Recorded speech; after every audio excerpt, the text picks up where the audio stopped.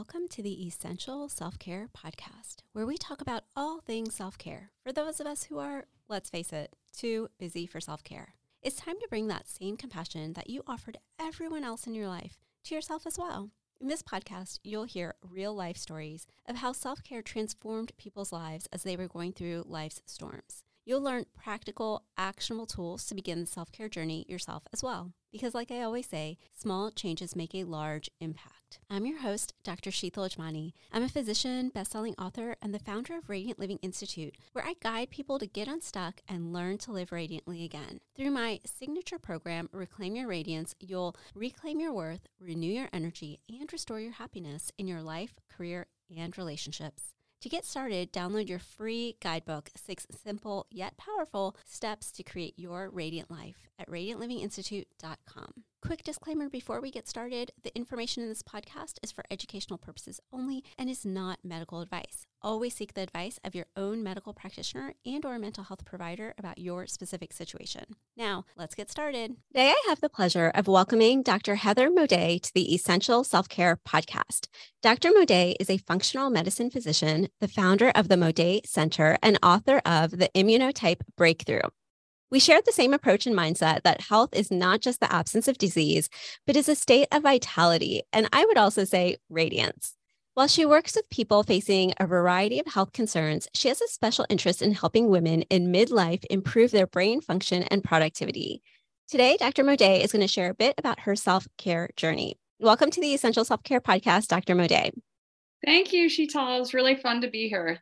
Yeah, I'm excited to have you here. I'm excited to dive into your self-care story and journey with our listeners. So I'd like to start off with asking you, could you describe a time in your life when self-care became no longer an option, but an absolute priority? What was going on at that time and what self-care modalities did you lean into?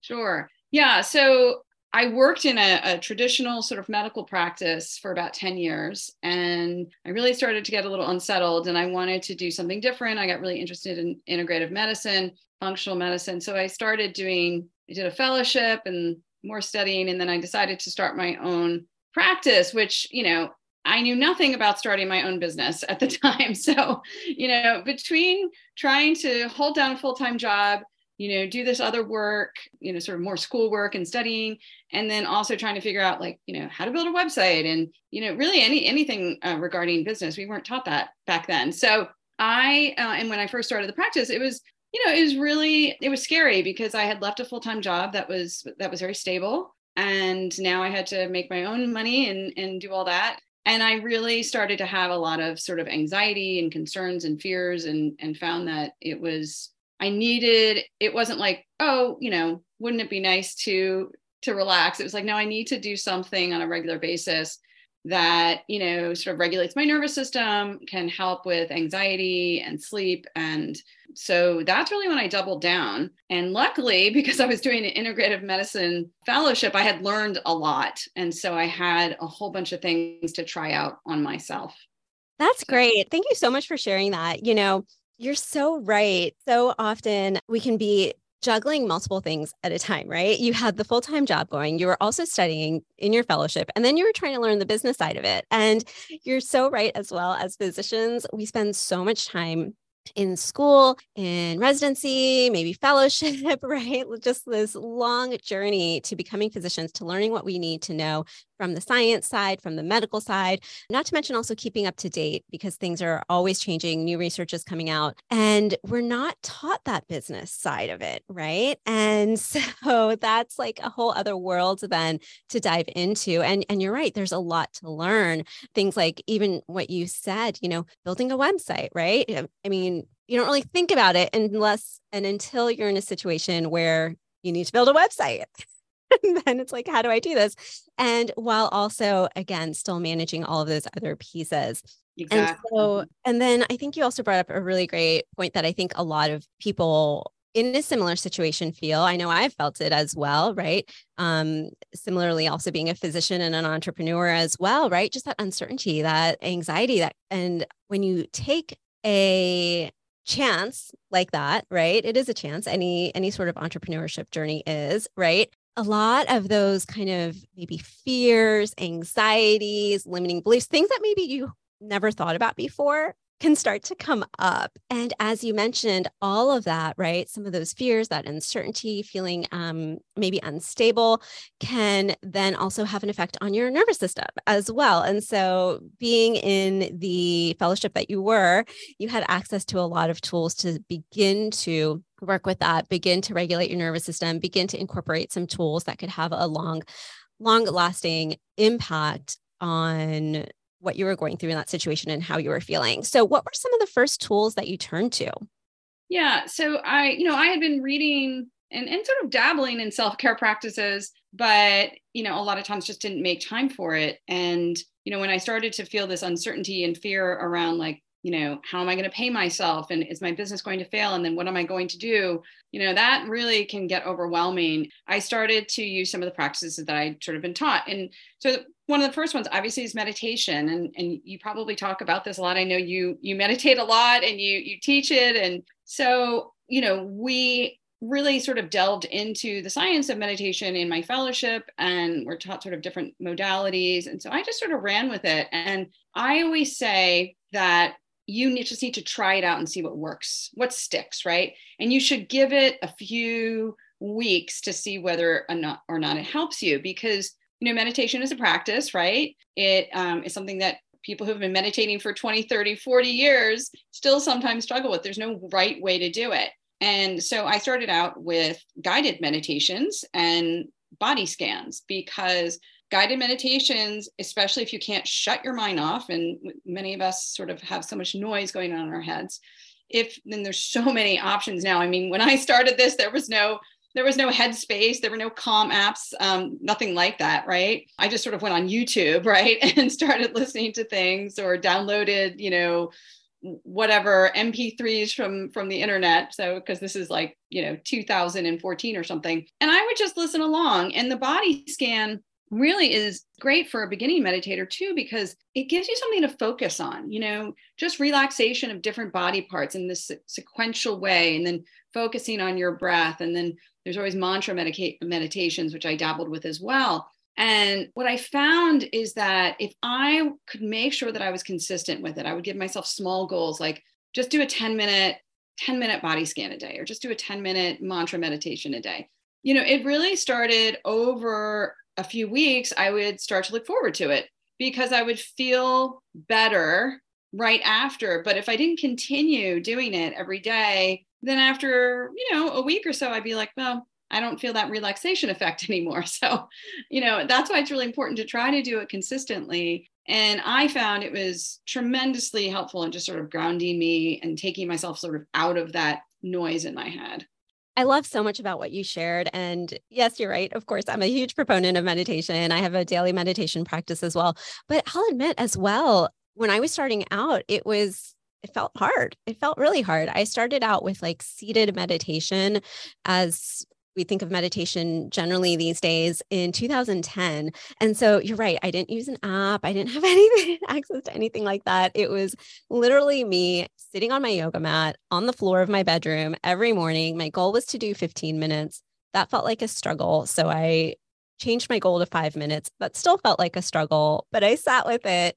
And similar to you, I started to notice that I felt different on the days that I wasn't doing it. And that's what ended up fueling my motivation to continue with it. And now I have a daily meditation practice. I also love that you mentioned the body scan. I think that can be a really helpful tool as well.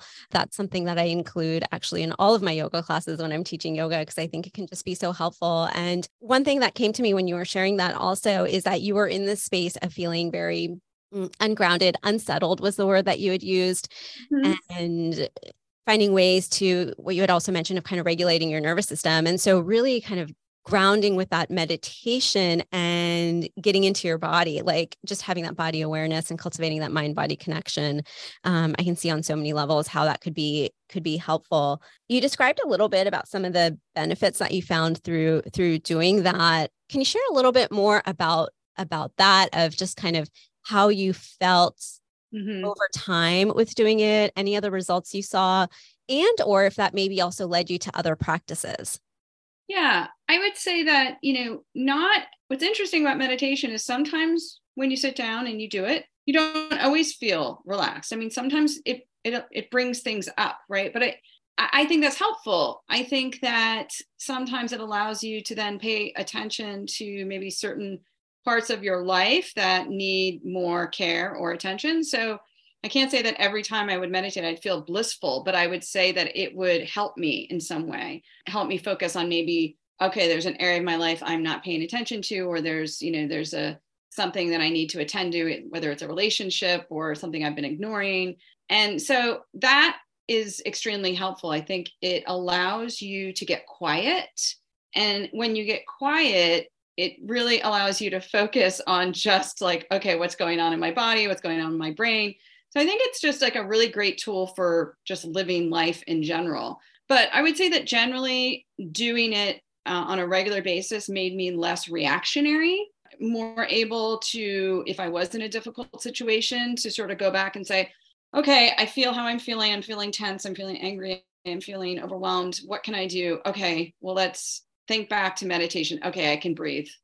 I can take a couple of breaths. I can sort of calm myself down and say, okay, I know that I'm not going to feel this way forever. So I think it's a good practice because it allows you to remember that your body is able to get into a state of relaxation and calm, and that you're not always going to feel the way that you're feeling in that moment.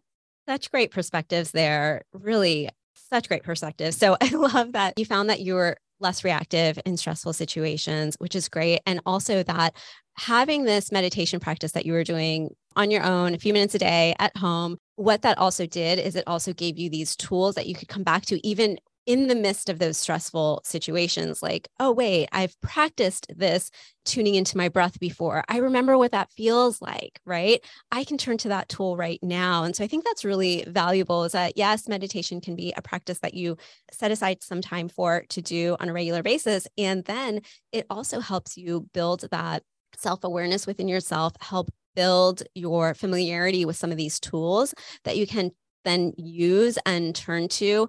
And that is sort of built into your memory as well, into your mind memory, but also your body memory, right? And to turn to in those stressful situation. Another really interesting perspective that I feel you shared that I think is really helpful and will be really helpful for many of our listeners is that you always found meditation to be helpful, not always blissful, but helpful. And I think that's such an important distinction. And I'm so glad that you brought that up because I think sometimes we can have this perception that if we start practicing self-care or we hear so much about meditation, if we start this meditation practice, that you're just going to feel all of your problems are going to go away. You're going to feel completely happy and blissful all of the time. Nothing should upset you anymore. Right. And we put a lot of pressure on ourselves that that's how we're supposed to feel because, hey, I meditate every day. Right. And I can speak from my own experience because I have had moments that I felt that, right? Like, hey, I shouldn't be feeling this. I meditate every day. Right. I personally have experienced that and had to work through that myself as well. And so I think this is just such a great distinction that no, these self-care tools, they aren't necessarily going to make all the problems go away. They aren't going to make challenges not arise in your life because that's just part of life. But these self-care tools can help you navigate those situations. They can help you, like you said, maybe be a little bit less reactive in those situations, maybe find ways to tune into more inner clarity and tuning into yourself in regards to how you're going to respond in those situations. So I think that was just a really important distinction that you made for our listeners. Yeah, I find that if anything, you learn a lot about yourself when you meditate, which I think is important.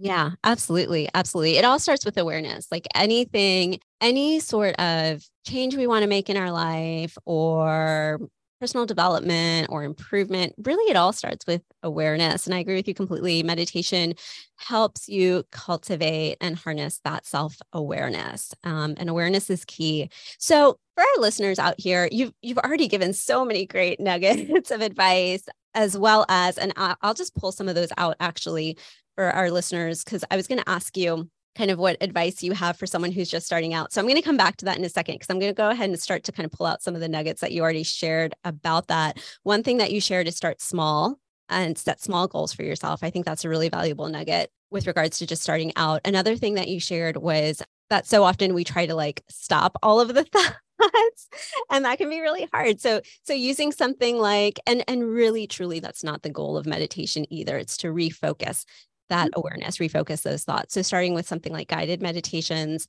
having some sort of consistency with your practice. Is there any other sort of nuggets or pieces of advice that you would have to someone who may be listening to this episode saying, hey, I want to give that a try?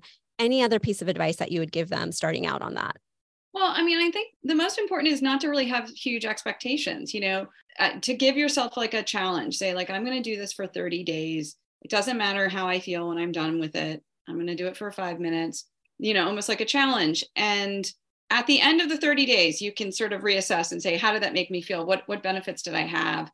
And, so there's lots of great options to do that. I mean, now we have so much technology that you could, you can get 7 days of Headspace or 14 days of Headspace or whatever. You can use some apps that are free that have just really easy, almost like meditation beginning courses, so many different things. So give yourself the time, make it a challenge for yourself, but don't be sort of attached to the outcome of what happens, and, allow yourself to be sort of surprised. That's great. That's great. Yeah. A couple of things I always say. One thing is that small changes make a large impact. So just those small actions consistently. And then another thing that I often say is become a student of your life, and I love that. And I know you shared that a little bit earlier too, of just like, try something out, give yourself a week or 2 weeks or 3 weeks just to try it out and notice how you feel. How do you feel on the days that you do it? How do you feel on the days that you don't do it? And just for our listeners, another resource, as you mentioned, there's so many resources, but just to share another resource, I do have a resource on my website, radiantlivinginstitute.com. For people who are getting started with meditation. I go through a little bit of the background of just things to know when you're starting a meditation, as well as a few guided meditation practices. So for our listeners, that is a resource available to you as well. And Dr. Moday, if anyone wants to learn a little bit more about you and the wonderful work that you are doing, where can they find you? So the best ways to find out about me and what I do in terms of my practice is at my website, which is www.modayscenter.com. And I work with people in certain states via telemed. We also have an amazing nutritionist who works with people remotely. And then I also have a small office in Norfolk, Virginia, where I see people in person. So that's more for the clinical side. And then if people want to follow me on Instagram, I tend to put a lot of education out there. I really love to do that.